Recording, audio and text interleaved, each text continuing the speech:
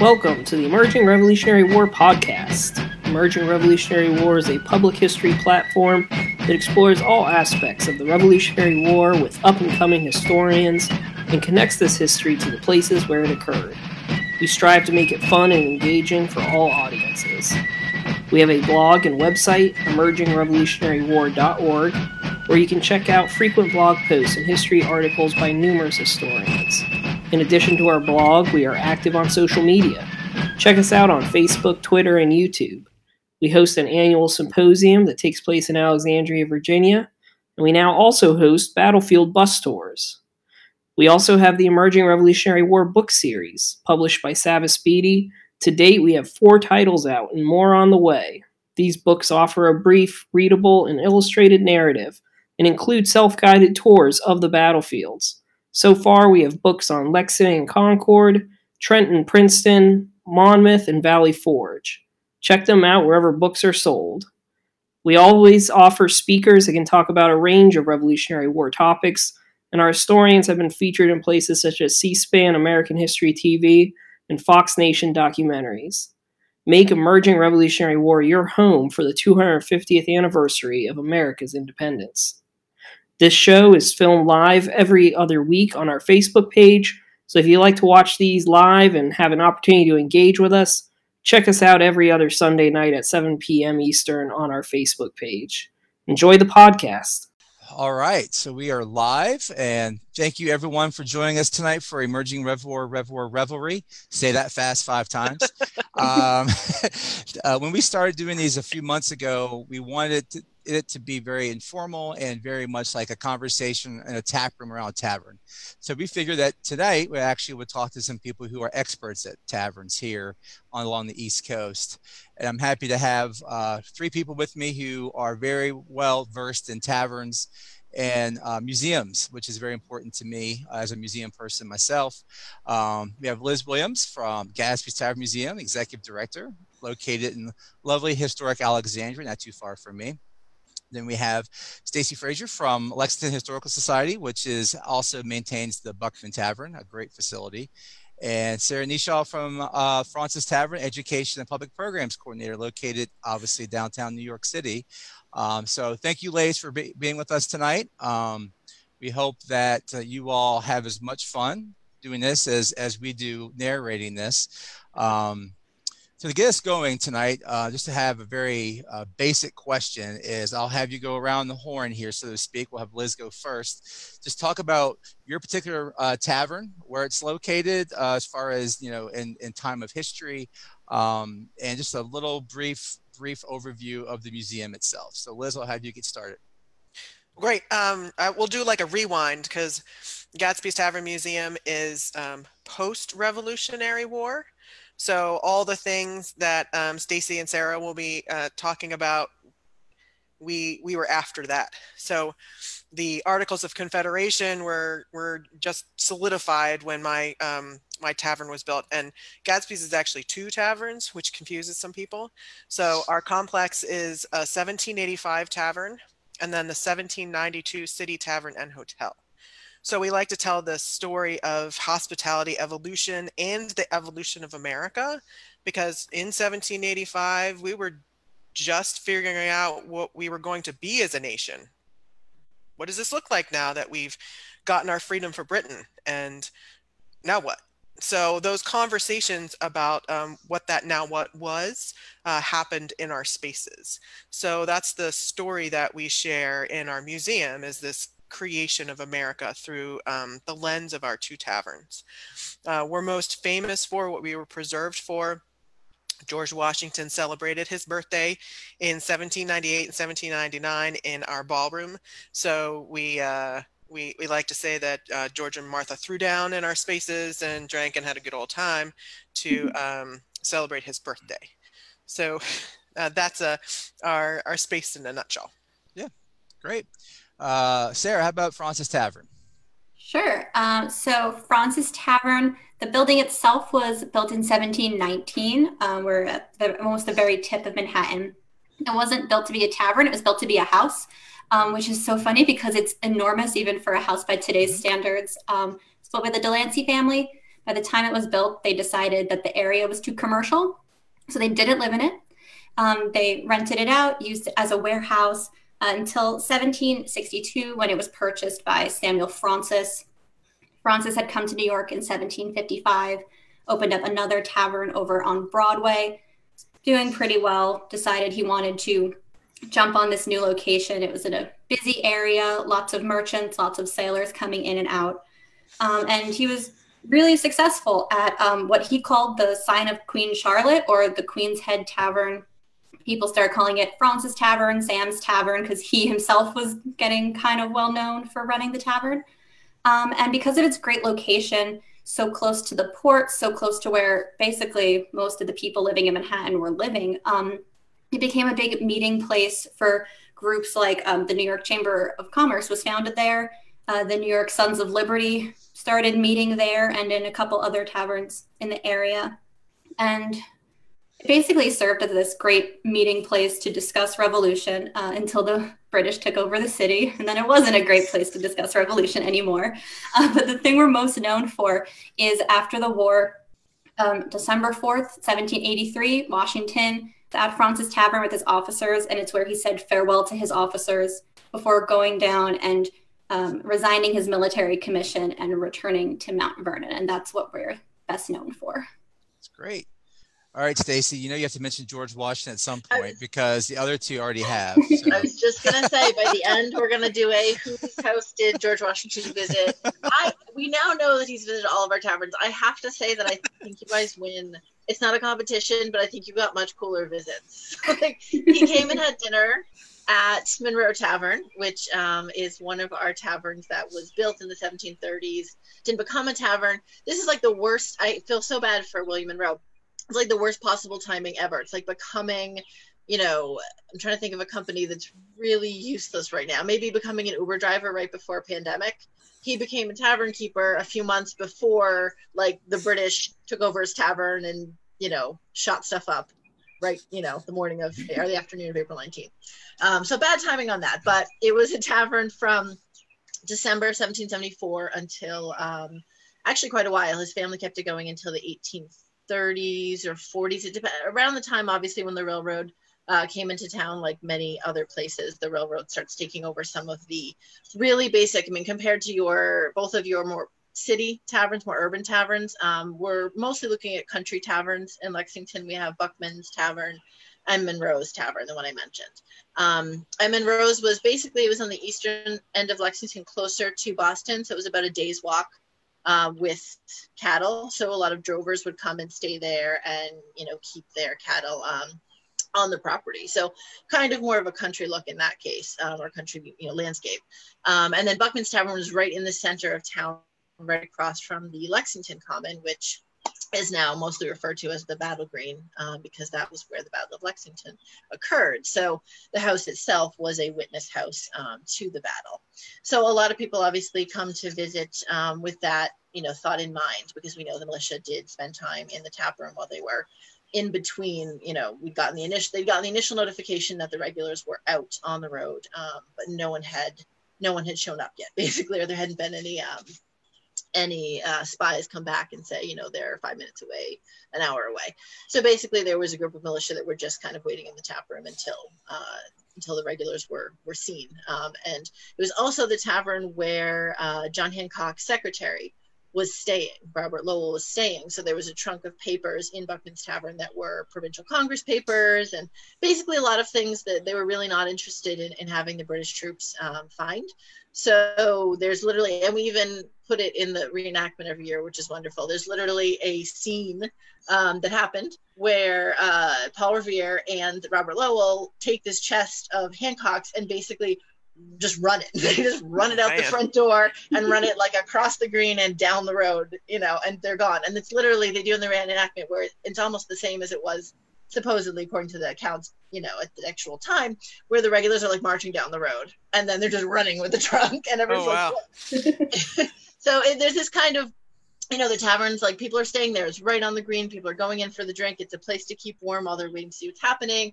Like I said, provincial congressional papers are being stored there because Hancock is staying down the street and his secretary didn't get them. So it's kind of one of those sites where it's very much a country tavern, but it had sort of this moment where there's a lot going on. And then Monroe, very similar. It's kind of, you've got cattle there most days, and then in November of 1789, November 4th, you have the president of the country coming and having dinner, up in an upstairs room. So really pretty exciting. But again, sort of that, like, Lexington's a country town, but also this really important stuff happened. So, Right. It's also now, that's part of our tourism and, the focus. Right. So, So one of the things I'm going to bring up is I've worked at Gadsby's Tavern. I actually still work part-time with Liz occasionally.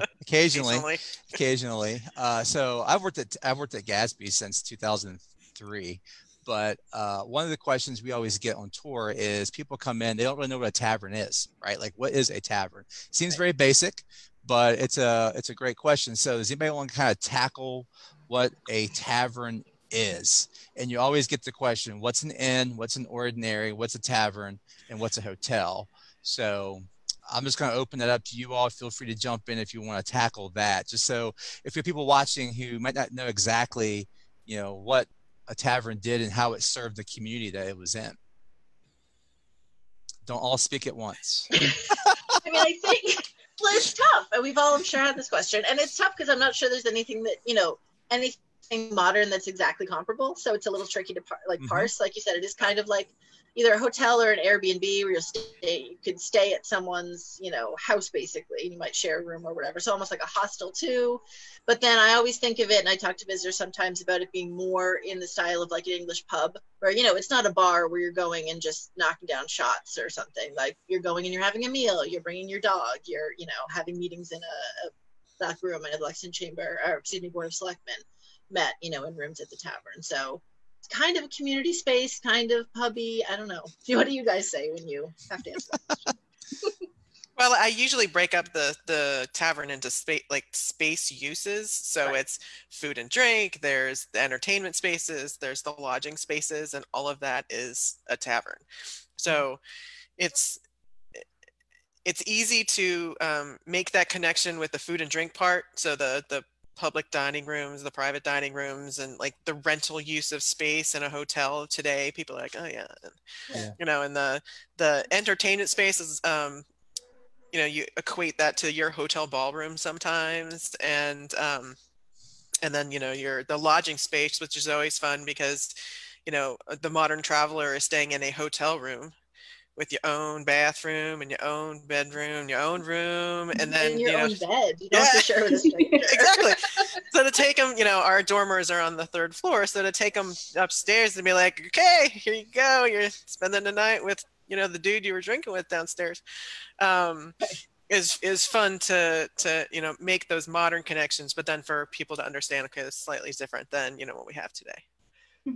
Yeah, when I got my start at Fraunces Tavern working with the school program, so trying to explain how it's different from just normal restaurants today to a bunch of 10-year-olds can be hard sometimes. At Fraunces, the ground floor was public dining if you wanted to just come in and talk to whoever. Second floor, we had private rooms. You could rent it out for a party, a dance.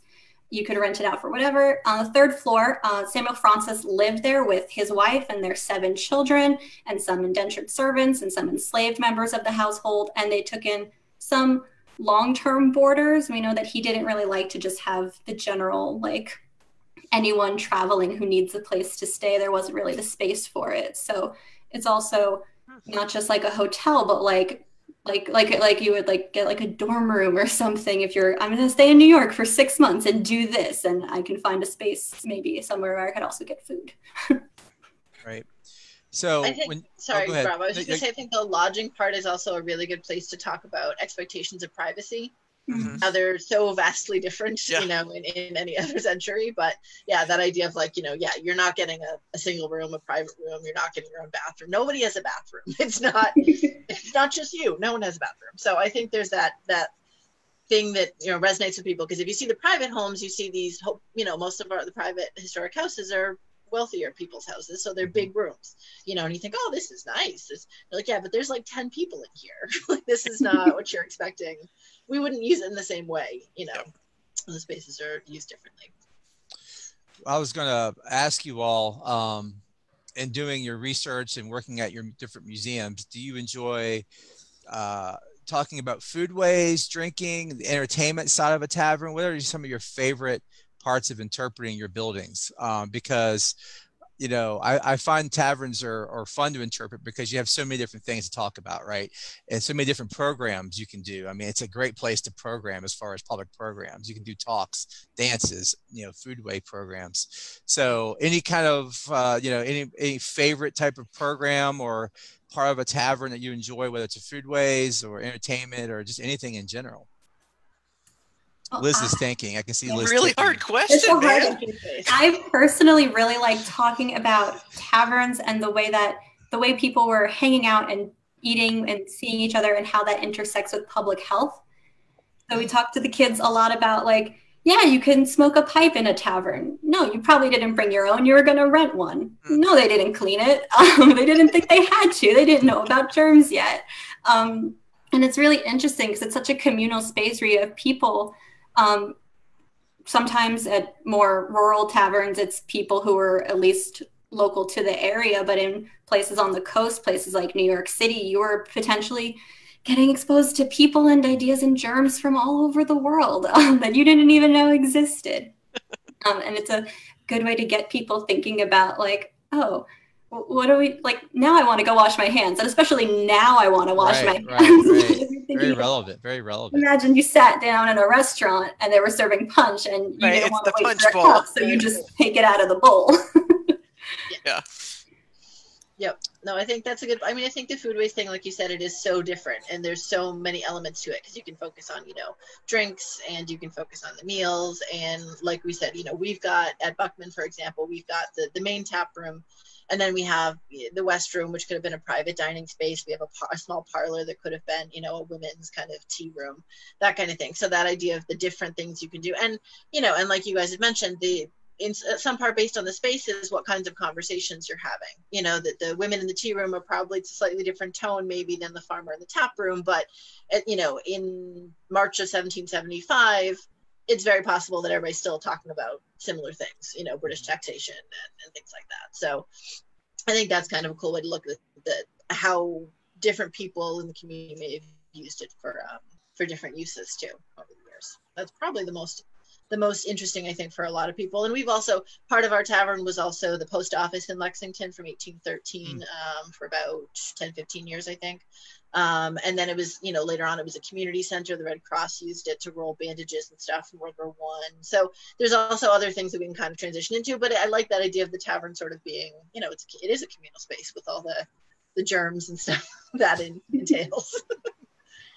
Well, like for Gadsby's, we have like the micro level and the macro level. So the macro level of, you know, the national story and how little pieces of it you can see in our spaces. So one of the things we talk about is the election of 1800, because besides George Washington, we also had Thomas Jefferson come hang out with us twice, actually. And the relationship of that story when he spends the night after visiting Martha Washington in this tumultuous time of who's going to be president right after the tie of Jefferson and Aaron Burr, and the nation is like, I don't know, who's going to be president? Let's find out from the House of Representatives. So, you know, he spends the night with us after visiting Martha, and then actually comes back once he's elected president for his inaugural banquet in our ballroom.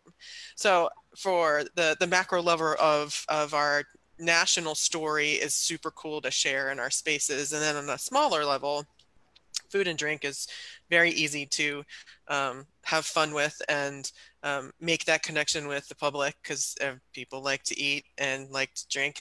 And but my personal favorite, when Rob, you were talking about public programming, we talk about the entertainments of the tavern, and my personal favorite is Toby the Learned Pig, where the Learned Pig would come to many different taverns all across the Mid-Atlantic to entertain guests. And the pig could read minds and do math and all these exciting things.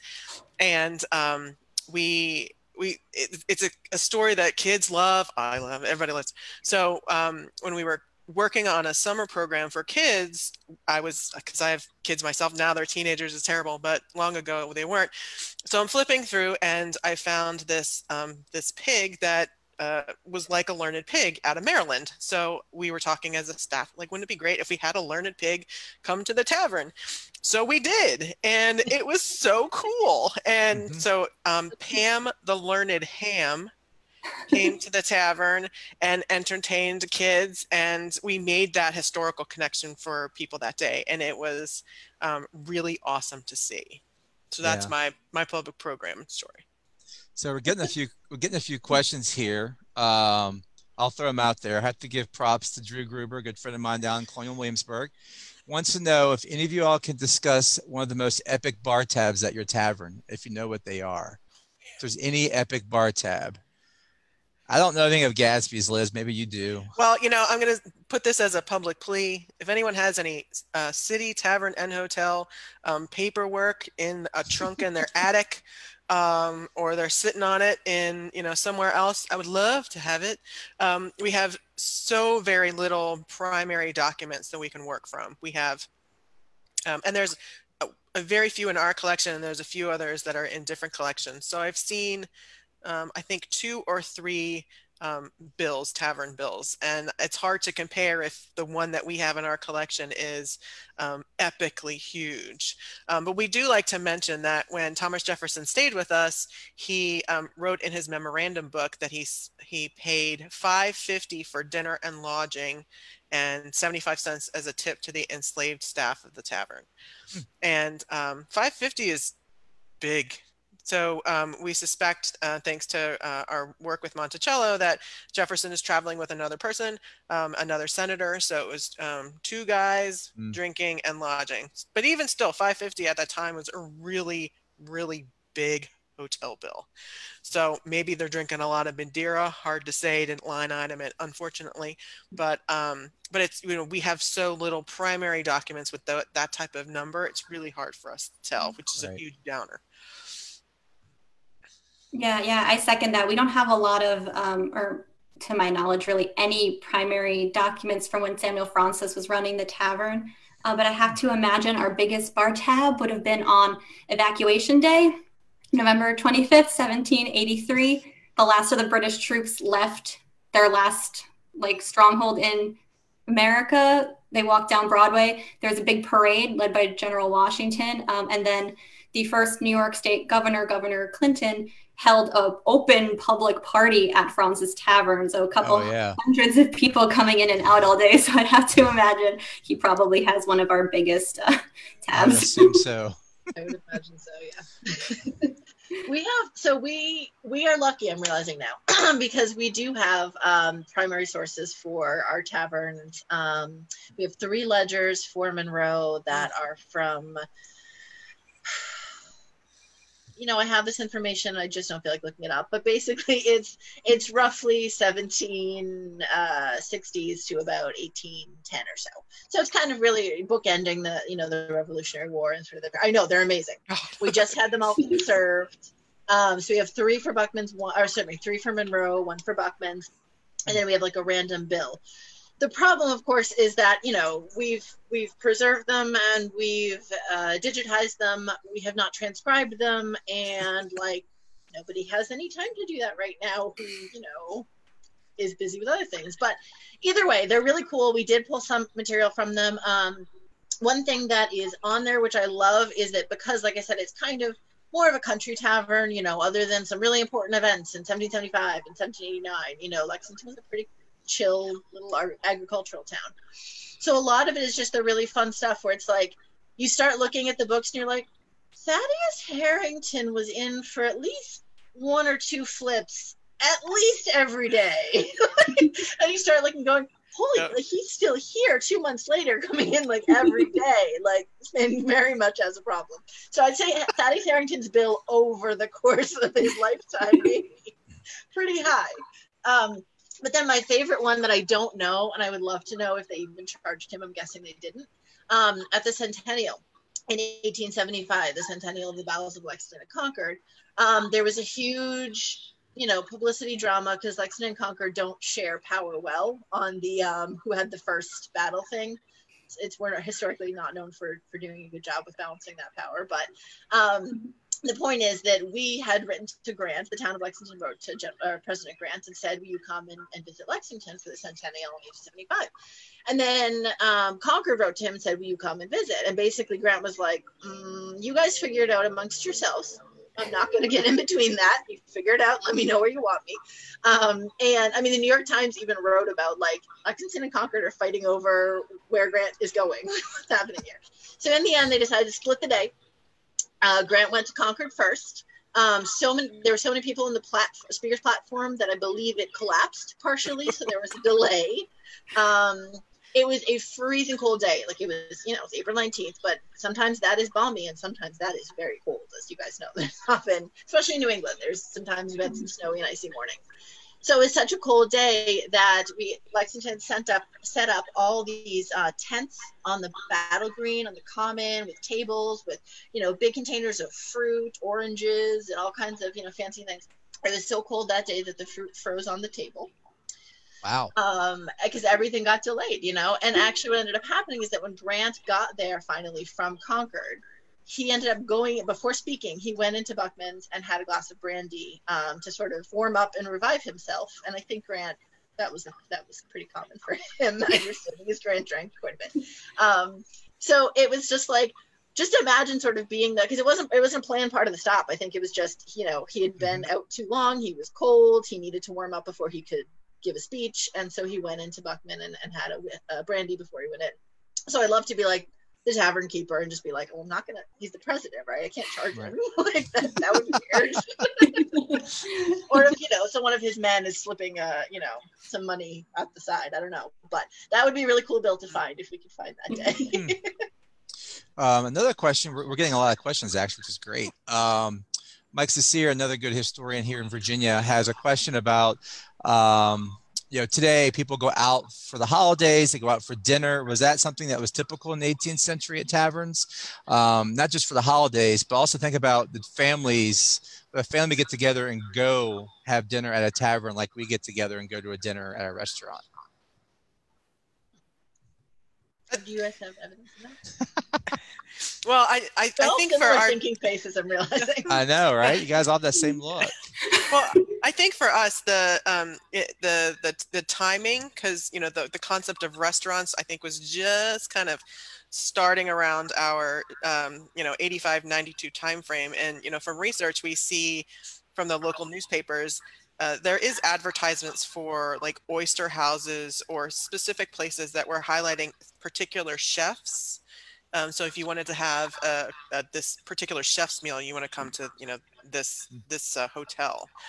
So we don't necessarily see that in our two spaces for our time period, but it certainly was starting to form around the time of our taverns and hotels. I mean, most of what we've seen in some of those ledgers and things was mostly either, a meeting and having a meal, or, serving a couple of people who were gathered around, maybe knew each other, but not necessarily like large family groups. I think a lot of those meals were still taken at home during that time period, especially because there were parts of a tavern still where, you might not at night want your small child or your wife or something. Samuel Fraunces did takeout. He was one of the first people doing takeout. He would order and they'd put it in a box and just hand it to you. So maybe if you couldn't come to the tavern with your kids, you could bring the tavern home with you. Wow. And perfect for, that's contactless delivery. It's perfect. Yeah. Very relevant today everywhere, right? It's got takeout. That's great. Well, kind of to follow up with that a little bit, another question people have, I'm going to kind of twist it here a little bit. So talk about, if you can, like pricing, how pricing was done in 18th century taverns as far as, an average meal. I know Liz mentioned a little bit about Thomas Jefferson splurging in there a little bit on his visit to Gadsby's, but talk a little bit about, the pricing for a meal, pricing for lodging, and if you want to tie in a little bit about any kind of we always hear the stories about, you know, how the government controlled the pricing and all the different, and some of it's urban legends, some of it's is true. But if you can talk about some of the regulations that taverns had and how that maybe relate to pricing for taverns as well. Well, thank God for primary documents, because we know what the pricing should have been, because from the very few bills that I've seen, again, like the two, we know what pricing was in 1801 for Alexandria. It was 50 cents for dinner, not for dinner. 50 cents, a government set price for dinner with a beer or a cider. So you got a drink with your dinner. And then also at this time, if you were selling alcohol, you needed to have space for lodging. So you had to have that upstairs space, which I think in today's land might not be a terrible idea either. But you know, so it was 50 cents in 1801, and then we know, I know around the time John left to go to Baltimore in 1808, the overnight stay was around $1.50. So, and it stayed there for a really long time. I'm honestly embarrassed. Like, what I'm trying to do right now is fine. That's why I look really distracted. I'm trying to find one of our primary sources. It's not working. I had mine up on my computer, so I see, that was smart. No, my computer went kaput a while ago, so some of the, like, fairly recently. So a lot of the stuff that I had saved locally, not on my server, on our server. It's like it's on the server somewhere, but I would take a while to find it. But yeah, I mean, we have. The interesting thing too is we also have the comparison where at Monroe's in particular, because it wasn't a tavern until 1774, it was a store before that. So we can also look at things and be like, oh, Reverend Jonas Clark, who was a, you know, fiery patriotic minister, he was married to John Hancock's cousin, which is why Hancock and Adams stayed at the Hancock Clark house when they were in town. You know, we can look and say, oh, he went and bought, you know, this much chocolate to make hot chocolate. From, you know, Monroe at this price, you know, on this day. So it's nice to kind of see the, not just that stuff, but looking at, we did an exhibit, actually, we call it Sugar and Sundries, you know, the kind of the other stuff too, the stuff that you might pick up at a tavern, or you might, you know, if you're going to a store. But I think some taverns too, especially, would like sell you some sugar or eggs. So it's nice when you see that broad range where you can say, okay, here's a prepared meal, but also you could potentially get, you know, ingredients at, you know, a tavern or store, go home and make it, obviously. So yeah, it is. And it's almost like seeing the markup. Like, so this egg on its own was this much, but then you cooked it, and it's this much more. So it is interesting to have that range, you know, to see the raw supplies, and then also how much things are costing. And if I find that bill, I will tell you what those things cost. All right, sure, we'll share it. I'm jealous of all your primary sources. We don't really have that many to work off of. Really got lucky. People are asking your favorite drinks. I'm assuming they mean tavern drinks or what you're drinking now. You can share either or. But think about your particular tavern where you're located, and if there's a favorite beverage that either you knew was served at your tavern or just taverns in general. And for those who do food waste today, is that something you all make today? Samuel Fraunces, I know, was known for serving rum punch. That was like his big thing. Lots of different alcohols in that besides rum. Currently, the museum we're on the second and third floor of the building, and we actually go into the above floors of surrounding buildings that we are connected to. And on the first floor is a independently operated restaurant. We're there. It's not quite, you know, 18th century tavern food, but very much in the spirit of that. So you can't get rum punch, but there is an awful lot of beer, and there's a whiskey bar down there and everything. Nice. That is nice. Yeah. Liz, similar to Fraunces, we also have a restaurant that is operated within our space, and I usually say it's a period inspired food. So favorite drink, I drink beer normally, so and people drank beer in the taverns. So that's kind of easy for me. But a public program we've been doing for the past couple years, actually, it's called History by the Glass. So we take these different pieces of history in our tavern, and then we partner with a local mixologist who creates these amazing cocktails related to whatever theme we're doing. So we've done whiskey, we've done ice. So every cocktail had these amazing ice cubes. We were preparing to do one for tea before we had to close down. But it's a really fun way to tie in history and modern cocktail culture to and they're all really magical drinks. So it's really hard. But the reason we created this program was when we were doing research for the Civil War, we discovered that our space had a secret bar. So there was a reporter who was embedded with Union forces coming down into Alexandria, and he noted that our tavern keeper at the time, Samuel Heffelbauer, had this space where his manager would take people in the darkness, basically, and people were drinking cobblers and other different types of drinks in the darkness. So we thought it would be a really amazing program to have our Civil War speakeasy, basically. And our local mixologist helped us with that, Brandon, and he had so much fun, and we had so much fun that we did all these fun cocktails. Sounds awesome. Yeah. Jealous. Really We've hard. never done that with a mixologist, but it sounds fun because there are so many wonderful mixed drinks, and like you said, it kind of picks up on the fascination with the cocktail, and the fact, like one of like I was saying for Thaddeus Harrington, one of the most common drinks we see sold in our taverns up here is flip. So seeing that and saying, okay, well that's a fun combination because you've got beer and brandy and molasses and eggs, and obviously that's it can be a very showman-like kind of drink, because if you're actually doing it and heating it with a poker, it's like incredibly dramatic. Magical. Yep.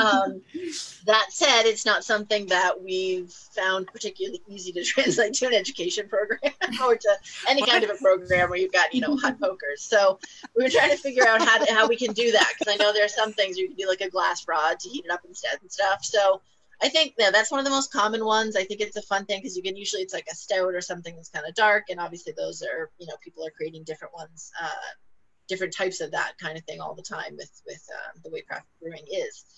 So yeah, I think it's fun just to pick, we ended up doing when we did our CVS exhibit in the CVS pharmacy windows, is we actually in the last one had a couple of recipes. We had like a flip recipe and another one, just be like, try them and see what you think, and it's just fun because, like you said, people like to drink, but people also like to be creative. They like to see if they could recreate a recipe or like improve a recipe. I mean, how many YouTube channels are there to like improving a recipe that you found somewhere else? So this kind of thing I think is a fun way, and the resources exist. There are 18th century cookbooks and 19th century cookbooks. It might not translate directly, like something from Virginia might not be exactly the same as up here based on what's available, but you can come by stuff where you've got some guidelines on how to make fun, different, drinks, which I think is really people like that.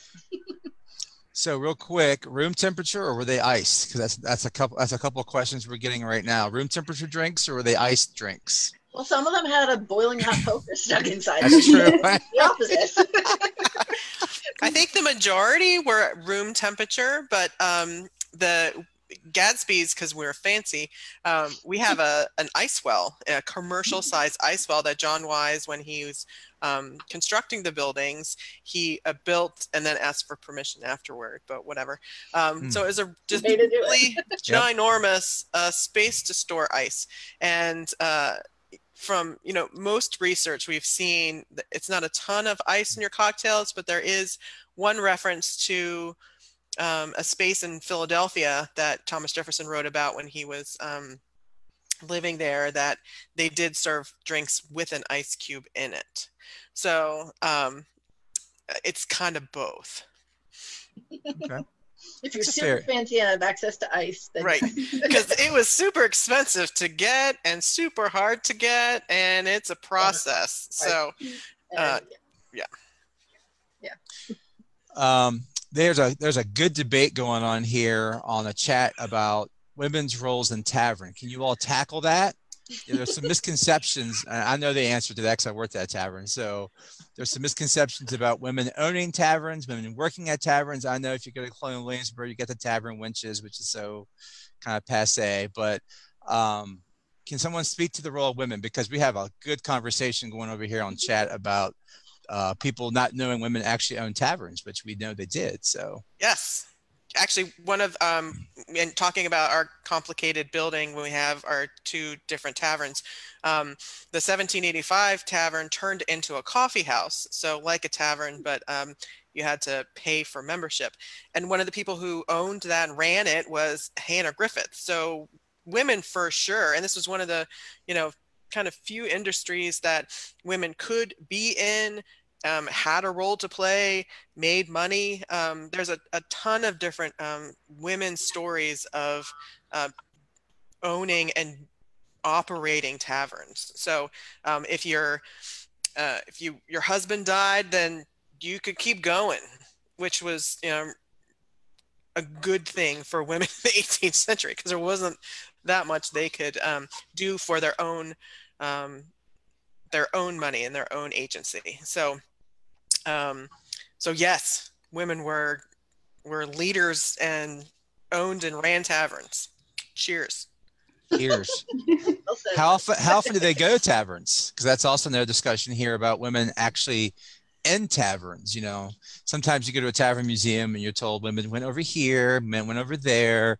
How accurate is that? And if you guys can kind of speak to that.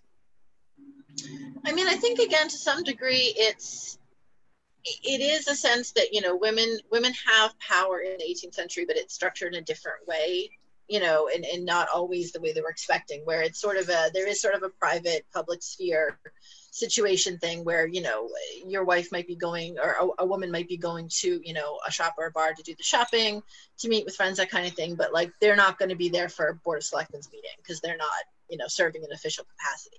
So I think the fact that, like we said, taverns encompass a lot of different community activities means that, you are seeing women. They're not necessarily pounding shots or taking notes, like for an official town meeting, but they're there buying something, picking up something, dropping off something, having tea with a friend, that kind of thing.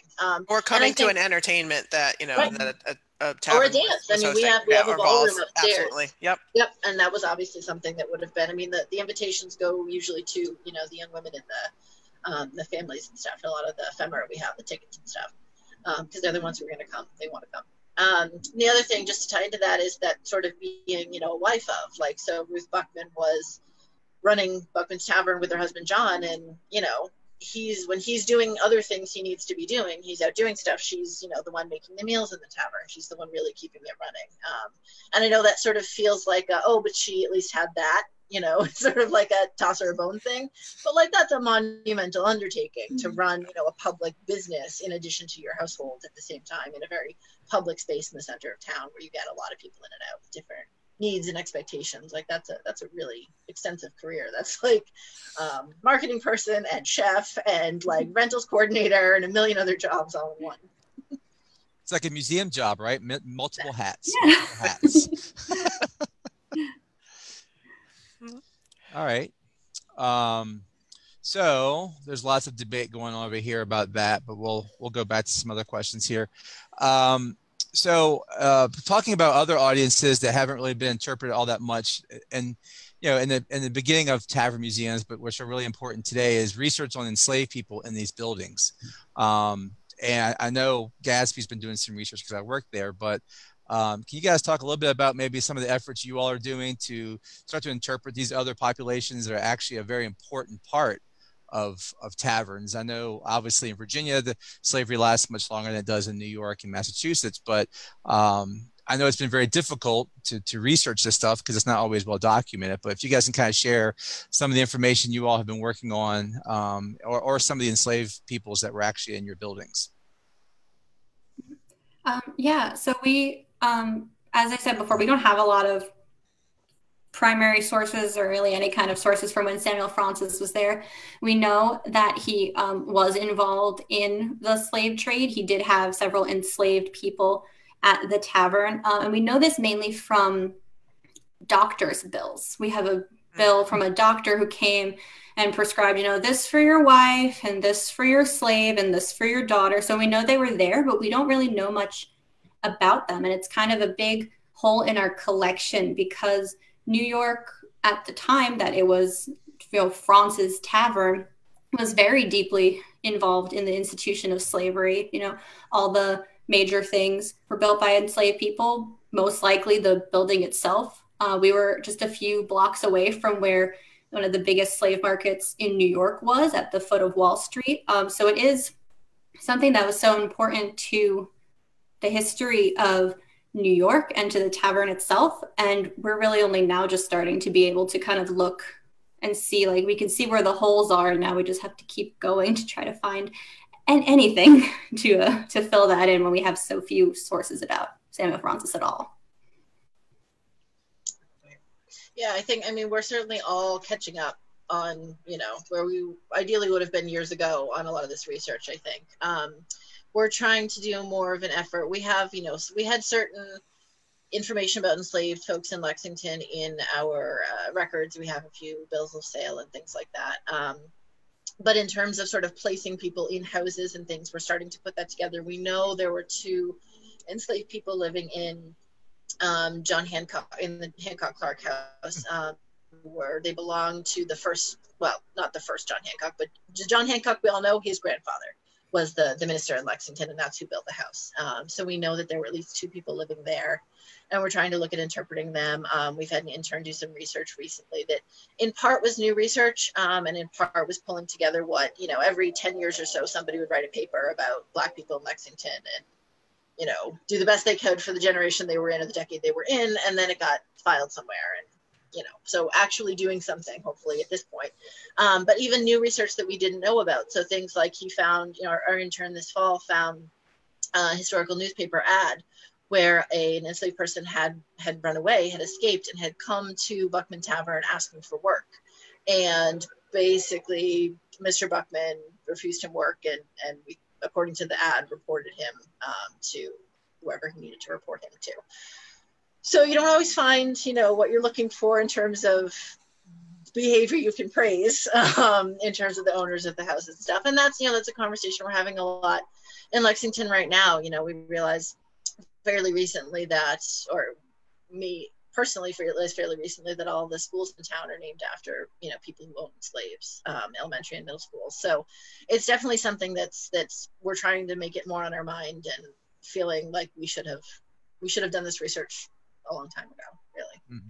But we're trying to do it now. So that's hopefully going to expand what we know about everyone who's living in town. If people who were enslaved were working at the tavern or coming to the tavern. We do know, that there was a free Black man who fought, at the time he was enslaved, but he fought on the Green in Lexington and was emancipated because of it. And we do have records of him drinking in the tavern in the 1790s.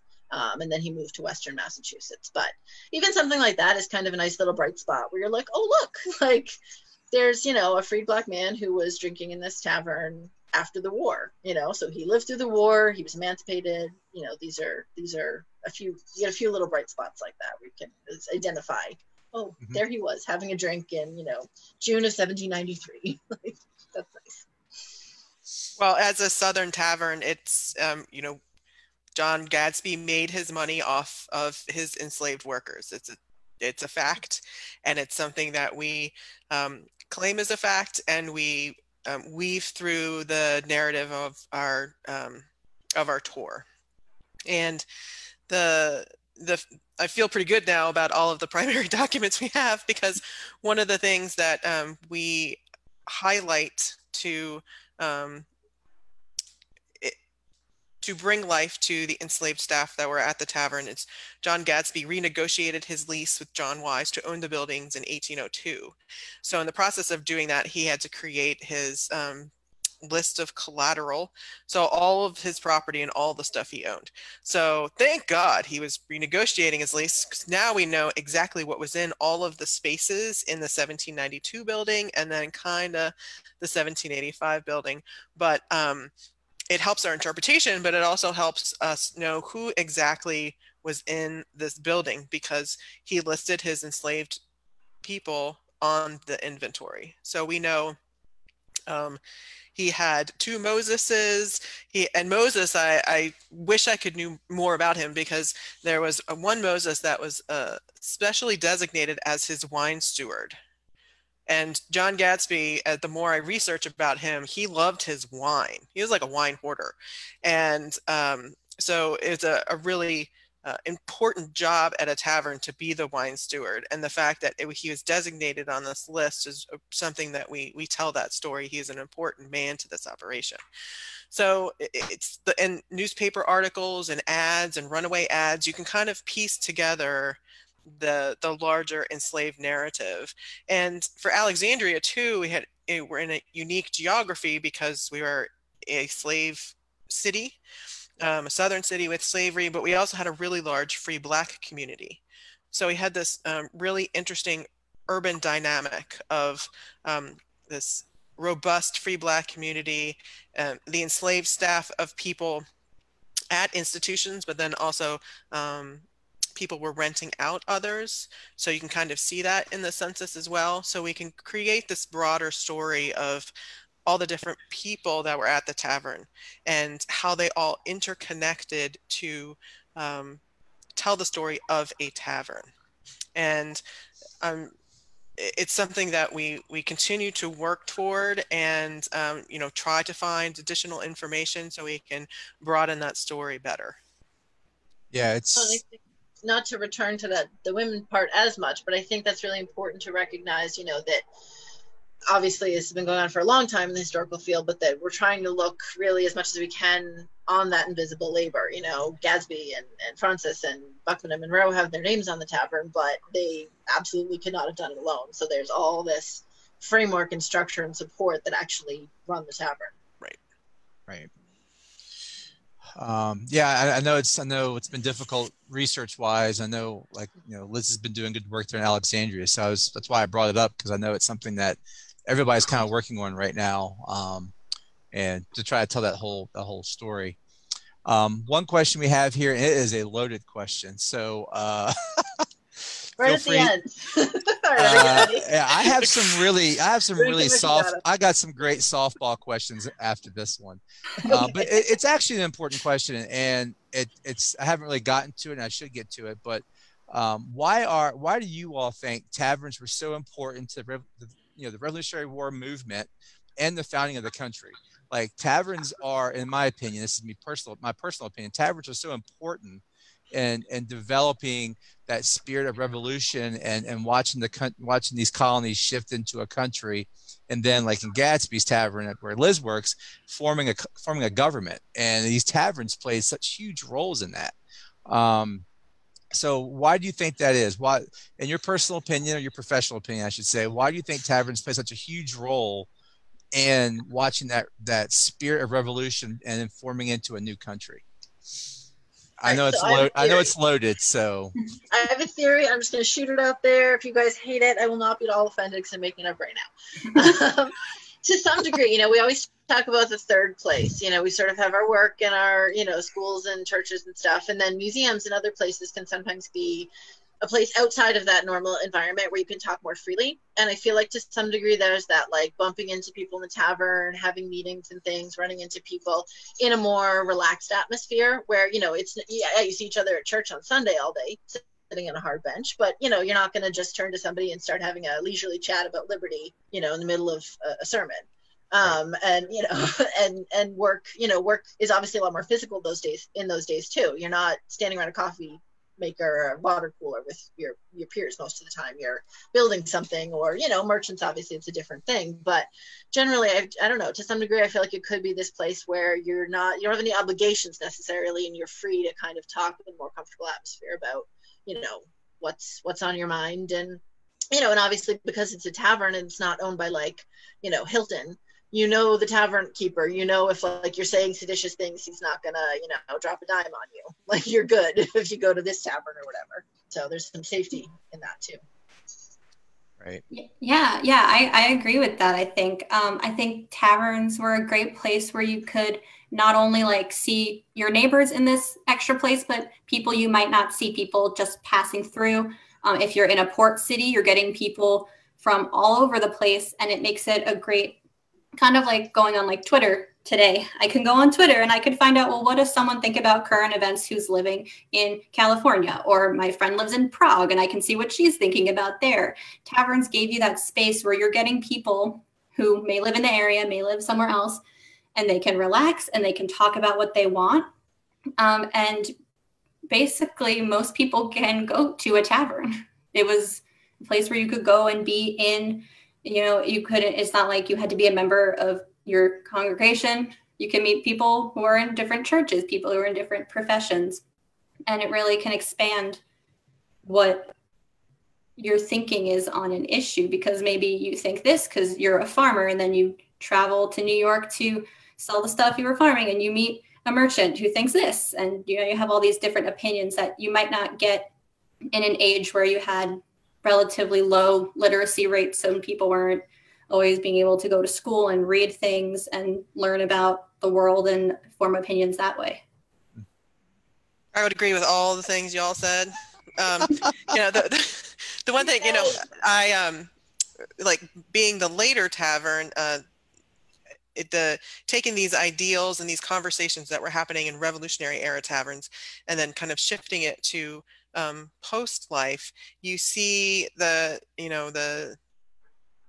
conversations with people about what does liberty mean, what does independence mean, and there's around this time now with building up to the election of 1800, there are differences of opinion, and it begins this kind of faction creation. And there's this really brilliant book, In Civility, so like incivility, but INN civility, that talks really a lot about this this dialogue that's happening at the revolution and post-revolution about these ideals. And there were certain taverns in most major cities that if you were a Federalist, you could go to that one, but don't go to that other one because you might get beat up.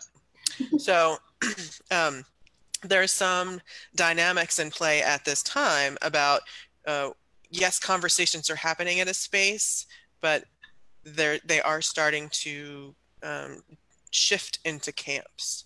And you see that in cities, and you read about it in the book and stuff like that. But that's the interesting part of our story, is we can share kind of how the nation has moved to that.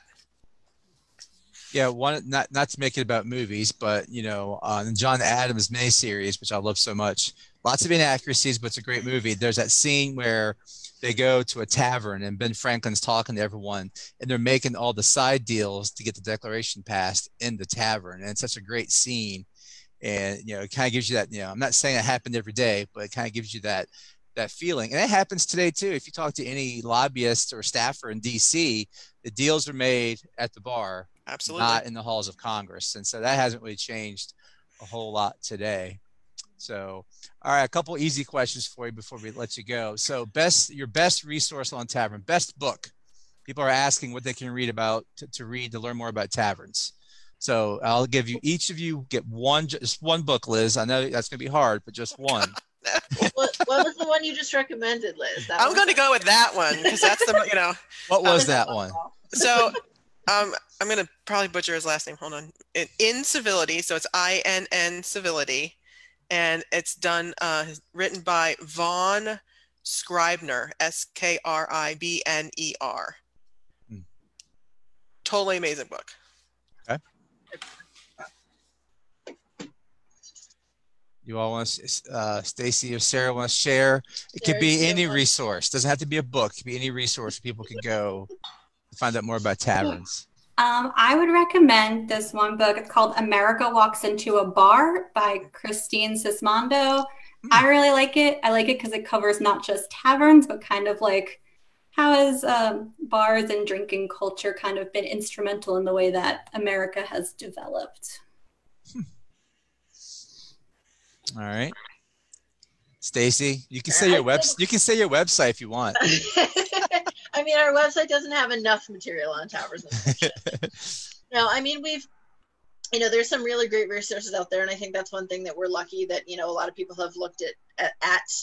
It's certainly not a topic that there isn't some good information on. that idea of people talking in sort of the coffee house tavern space, I think, has been visited a lot by historians, and there's some great content out there. I think, this is going to sound stupid, but like, when we get ours digitized, you should look at our tavern ledgers. But really, I mean, there is that element, like we were saying, I'm realizing in part when I talk to you guys how lucky we are to have those resources and how much we really need to be doing more with them, because you can, like I said, we are to large degree without, on the days when troops don't march into town and the president doesn't come to visit, like, it's a pretty calm, chill town. It's much more, at the time in the 18th century, they were much more of like country taverns. So you really get that sense of that ebb and flow and like what people are buying and what people are, Reverend Clark, the minister, loves his hot chocolate, which is kind of a fun little, So I think that's the other thing, is if you do live in a town that does have early tavern records or those kinds of things, or a historical society, that just reading through those, I've like, as I told you, there's 4 of them. I have read through maybe one of them fully and the other one's like little parts. And even so, there's all these great little stories and informational trends too that you can see. What are we buying more of this during the war years and less of that during, this time period when something else is going on in town. So I think, when we have them, it is great because, like I said, you can see prices for everything. You can really get a sense of what, how much more is something like a glass of rum going to cost in New England, or less in New England because we have good supply, and more somewhere else, in New Hampshire, for example, where even going 100 miles north is going to reduce your supply. So when you have those resources, I think that's really cool, but I do not have a good secondary source to recommend. That's all right.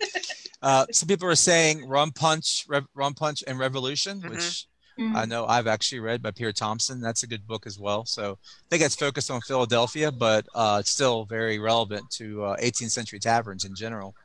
So as we're going to wrap up here, I promised you all 8 o'clock, a little bit late, which is great because people are asking some good questions. So I know we were talking before we went live how we all are museum professionals and we're all closed down right now. Physically closed down doesn't mean we're virtually closed down. So I'll let each of you kind of promote some of the work that you all are doing at your museums on your social media pages, whether it be Facebook, Twitter, Instagram, or your website, so people can actually, when they get off the Zoom call tonight, and they can actually go visit some of your social media and learn some things about your museums. So I'm just going to open up the floor. Liz, you go first. You've been going first. It works. Unless you don't want to. She's going to call me later and yell at me for that, by the way. Yeah, pretty much. Well, Gadsby's Tavern Museum is part of the City of Alexandria. So we're part of the Office of Historic Alexandria. So we're one of a number of museums that the city owns. And since we've been closed, we've been doing an initiative called Historic ALX to You. So it's hashtag Historic ALX to the number U. And that's been our way to share content and share our stories when everyone's at home. So that's on our Facebook page, that's on our Historic Alexandria VA page, and all the other different Facebook pages that are our museums. We're also on Twitter. So I do tweet as John Gadsby on Twitter for the museum. So he's a saucy, entertaining tavern keeper that gets it in with people. So tweet John Gadsby, I'll tweet you back. And then on Instagram, we're also using that platform for sharing those stories and different things about Alexandria. So as the summer goes on, we will be doing some virtual programming around our Alexandria stories, and follow all of our pages and you'll see what we're up to in the coming months. Okay, great. Go, Sarah, I'll let you go since Stacey wants to go last, it seems. That's fine. I'm still thinking. I was just frantically looking up our social media handles. So we're on Twitter and Instagram. We're at Fraunces Tavern. Fraunces is Fraunces Tavern. And you can check there. We did our first virtual lecture last month. We have a couple more lined up that we'll be posting about soon.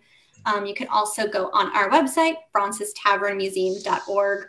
We were able to put up a virtual exhibit of one of our past exhibits that has the entire tour that I wrote for that exhibit as an intern built into it, because I had those files at home. So I was able to use them.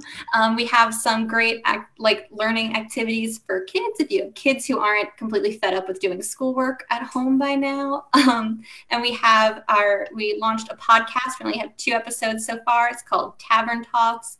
That's on, I think, any platform you can find podcasts. They're really great. So yeah, I just keep an eye on our website, our social media, because it seems like things change from day to day all the time. So it's announcements will be coming, though. We have a lot planned. So okay, great. So we're Lexington Historical Society. It's a private nonprofit that is the steward of 3 historic houses and 1 historic railroad depot. So Hancock Clark House, Monroe Tavern, and Buckman Tavern, and then the Lexington Depot. We have been similarly working from home since mid-March. We closed our historic houses. Right now, what we're trying to work on is encouraging visitors to come and see our historic landscapes. We have properties that have a lot of beautiful flower gardens and some that have, colonial era or style herb gardens and kitchen gardens. And we're hoping to have some programming like exterior tours and things like that coming along soon. We actually shifted to virtual programming fairly early by necessity. We basically closed everything down, and within a week or 2 of everything closing down mid-March, the town of Lexington decided they had to cancel Patriots Day. And that's like a big deal for us. Patriots Day is our thing. So we ended up doing, it's actually when Robin, some of the other ERW guys and I did something that week. But basically we did a lot of programming virtually only. We did a virtual Patriots Day. And that whole week we had programming. And then we put all of that on our website, which was like the best, easiest way in a really high stress way to create a bunch of content and put it on the website. So that's all there. Our website is lexingtonhistory.org. And the digital content, there's a button right on the front, but it's, lexingtonhistory.org/digital content. And that has any pre-recorded programs we have. We have some school programming things. We have some scavenger hunts and things for kids, some like make at home activities. We have videos of other programs we've done. It's a pretty good spread. I mean, I'm a marketing person too, so I'm the one who's trying to like throw things on there as fast as I possibly can. But that's the idea. And we have been doing, like I said, virtual programming straight through. So like in May, we had 1 lecture a week and we just did it all Zoom format. In June, at the end of June, we have 2 lectures. One we're collaborating, and these are all virtual. So that's the beauty, is that anybody, you guys can all come. Thursday, June 25th, we have one on how radar helped to win World War II. We're obviously not just focused on Rev War in Lexington, although that is our bread and butter. So we do have something on how radar helped win the war. Lexington's also the home of the gentleman, Charles Ponzi, who started the Ponzi scheme. So it's the 100th anniversary of the Ponzi scheme. And we're hosting a lecture on June 30th with the local library on Charles Ponzi. So we have some fun. Like, that's my favorite part, is that a lot of these virtual programs and lectures we've done have been just, people who have a book who want to talk about it, or some, like our local library got Lois Lowry to do a virtual thing because, she's home. She can do that. She doesn't have to fly to Lexington or, something like that. So it's been fun, doing these programs. And also I've been really proud of our like 97-year-old board members who were like, I figured out the Zoom. Yes, you did. Good job. You're here and I'm so proud of you right now. So it's been really, really fun seeing those things, and seeing people enjoying them from a distance. Right. So yeah, check it out, lexingtonhistory.org. Right. I've been, like I said, I've been following all of you guys on social media. You guys are doing great work, and doing our own pages here where I work. I know how much work it is. People don't realize how much goes into some of this stuff. Yeah. Lots of planning and lots of effort. So when you open, I encourage everyone to go visit your facilities once we can safely open and get people back to the buildings. But for now, virtually is the best way we can go. And you all are all doing great work on that. So I appreciate that. As a history person, I appreciate that. Well, thank you, ladies, for being here tonight. Thank you, everyone, for watching. Next week, we are back here at 7 o'clock with a very much overlooked topic, the War of 1812. We have some people talking about the burning of Washington, Fort McHenry, and lots of different military action up in the Great Lakes area of New York. So we have a couple of good speakers for that. That will be next week at 7 o'clock. We got some people are asking us about our 2nd annual ERW Symposium on September 26th. Send your emails to Liz Williams for that. No, I'm just kidding. We do partner with Gadsby's Tavern on that event, and Liz and I are crossing our fingers we can actually do it. So as everyone knows, we're still in different phases of reopening for COVID. So our hope is we can have our symposium this year on September 26th. But as soon as we get the word that we can have it, we'll post it to our website. We have some great speakers. We have Mark Malloy talking about drunk Hessians and other myths of 10 crucial days. Travis Shaw talking about disinfected dangerous persons, the loyal resistance in the mid-Atlantic. John Reese is doing some great research on African Americans in the Continental Army will be speaking. Our good friend Vanessa Smiley will be talking about the war in the South. And then Michael Harris from Philadelphia is talking about the Battle of Brandywine. So we're looking forward, hopefully, of getting that off, but we'll have that on our website. So thank you all again for being here, taking your time to join us tonight. I wish you all be safe, and we'll talk soon. And thank you everybody for watching. Good night. Cheers. Thanks for having us. Cheers. Yeah, cheers.